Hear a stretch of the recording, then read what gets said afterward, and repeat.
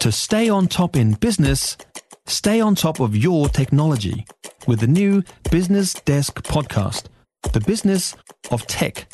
Listen on iHeartRadio or wherever you get your podcasts. It is New Zealand Trotting Cup Day, and for the first time since 2019, there have been no pandemic restrictions at Addington Raceway. There's a crowd of 15 to 20,000 expected today. The big race gets underway in around about 20 minutes' time, and among that crowd is Addington Racing Industry Manager Darren Williams, who's with us now. Hi, Darren. Yeah, g'day, Heather. How you going? Good. How's it going with you? Outstanding. The weather's played its part. If anything, it's a bit hot out there, but the crowd are having a great time. It's just terrific to have them all back on course and to be looking after people in the way that we want to celebrate without the COVID restrictions that we've had in the past couple of years. Are you guys humming higher than you would if you haven't had COVID? Do you know what I mean? Like being starved of all this fun. Are people really out to have a good time today? Yeah, look, I think they are. There's still a wee bit of trepidation around general admission and things like that. That's not quite as high as we thought it might be. It's very busy, but I wouldn't call it packed. I wouldn't call it sparse either. But the rest of the property, as far as all the hospitality, is completely sold out.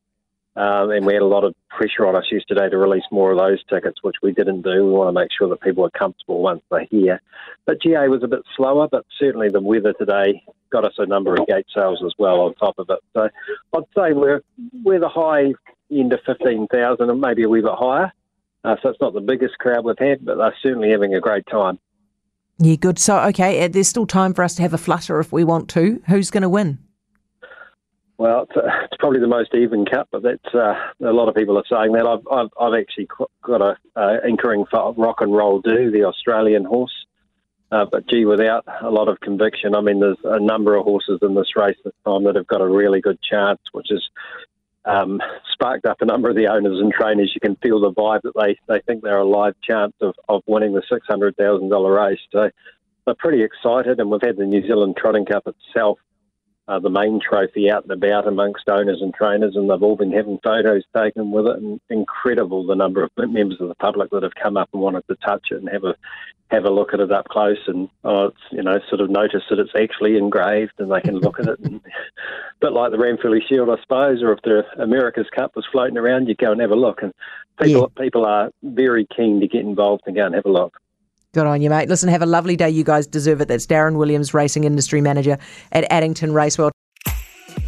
If you enjoyed this podcast, you will love our New Zealand Herald podcast, The Little Things, hosted by me, Francesca Rudkin, and my good friend Louise Airy. We focus on all the little things that you can do to make a positive impact on your life and to cut through the confusion from the health and wellness industry.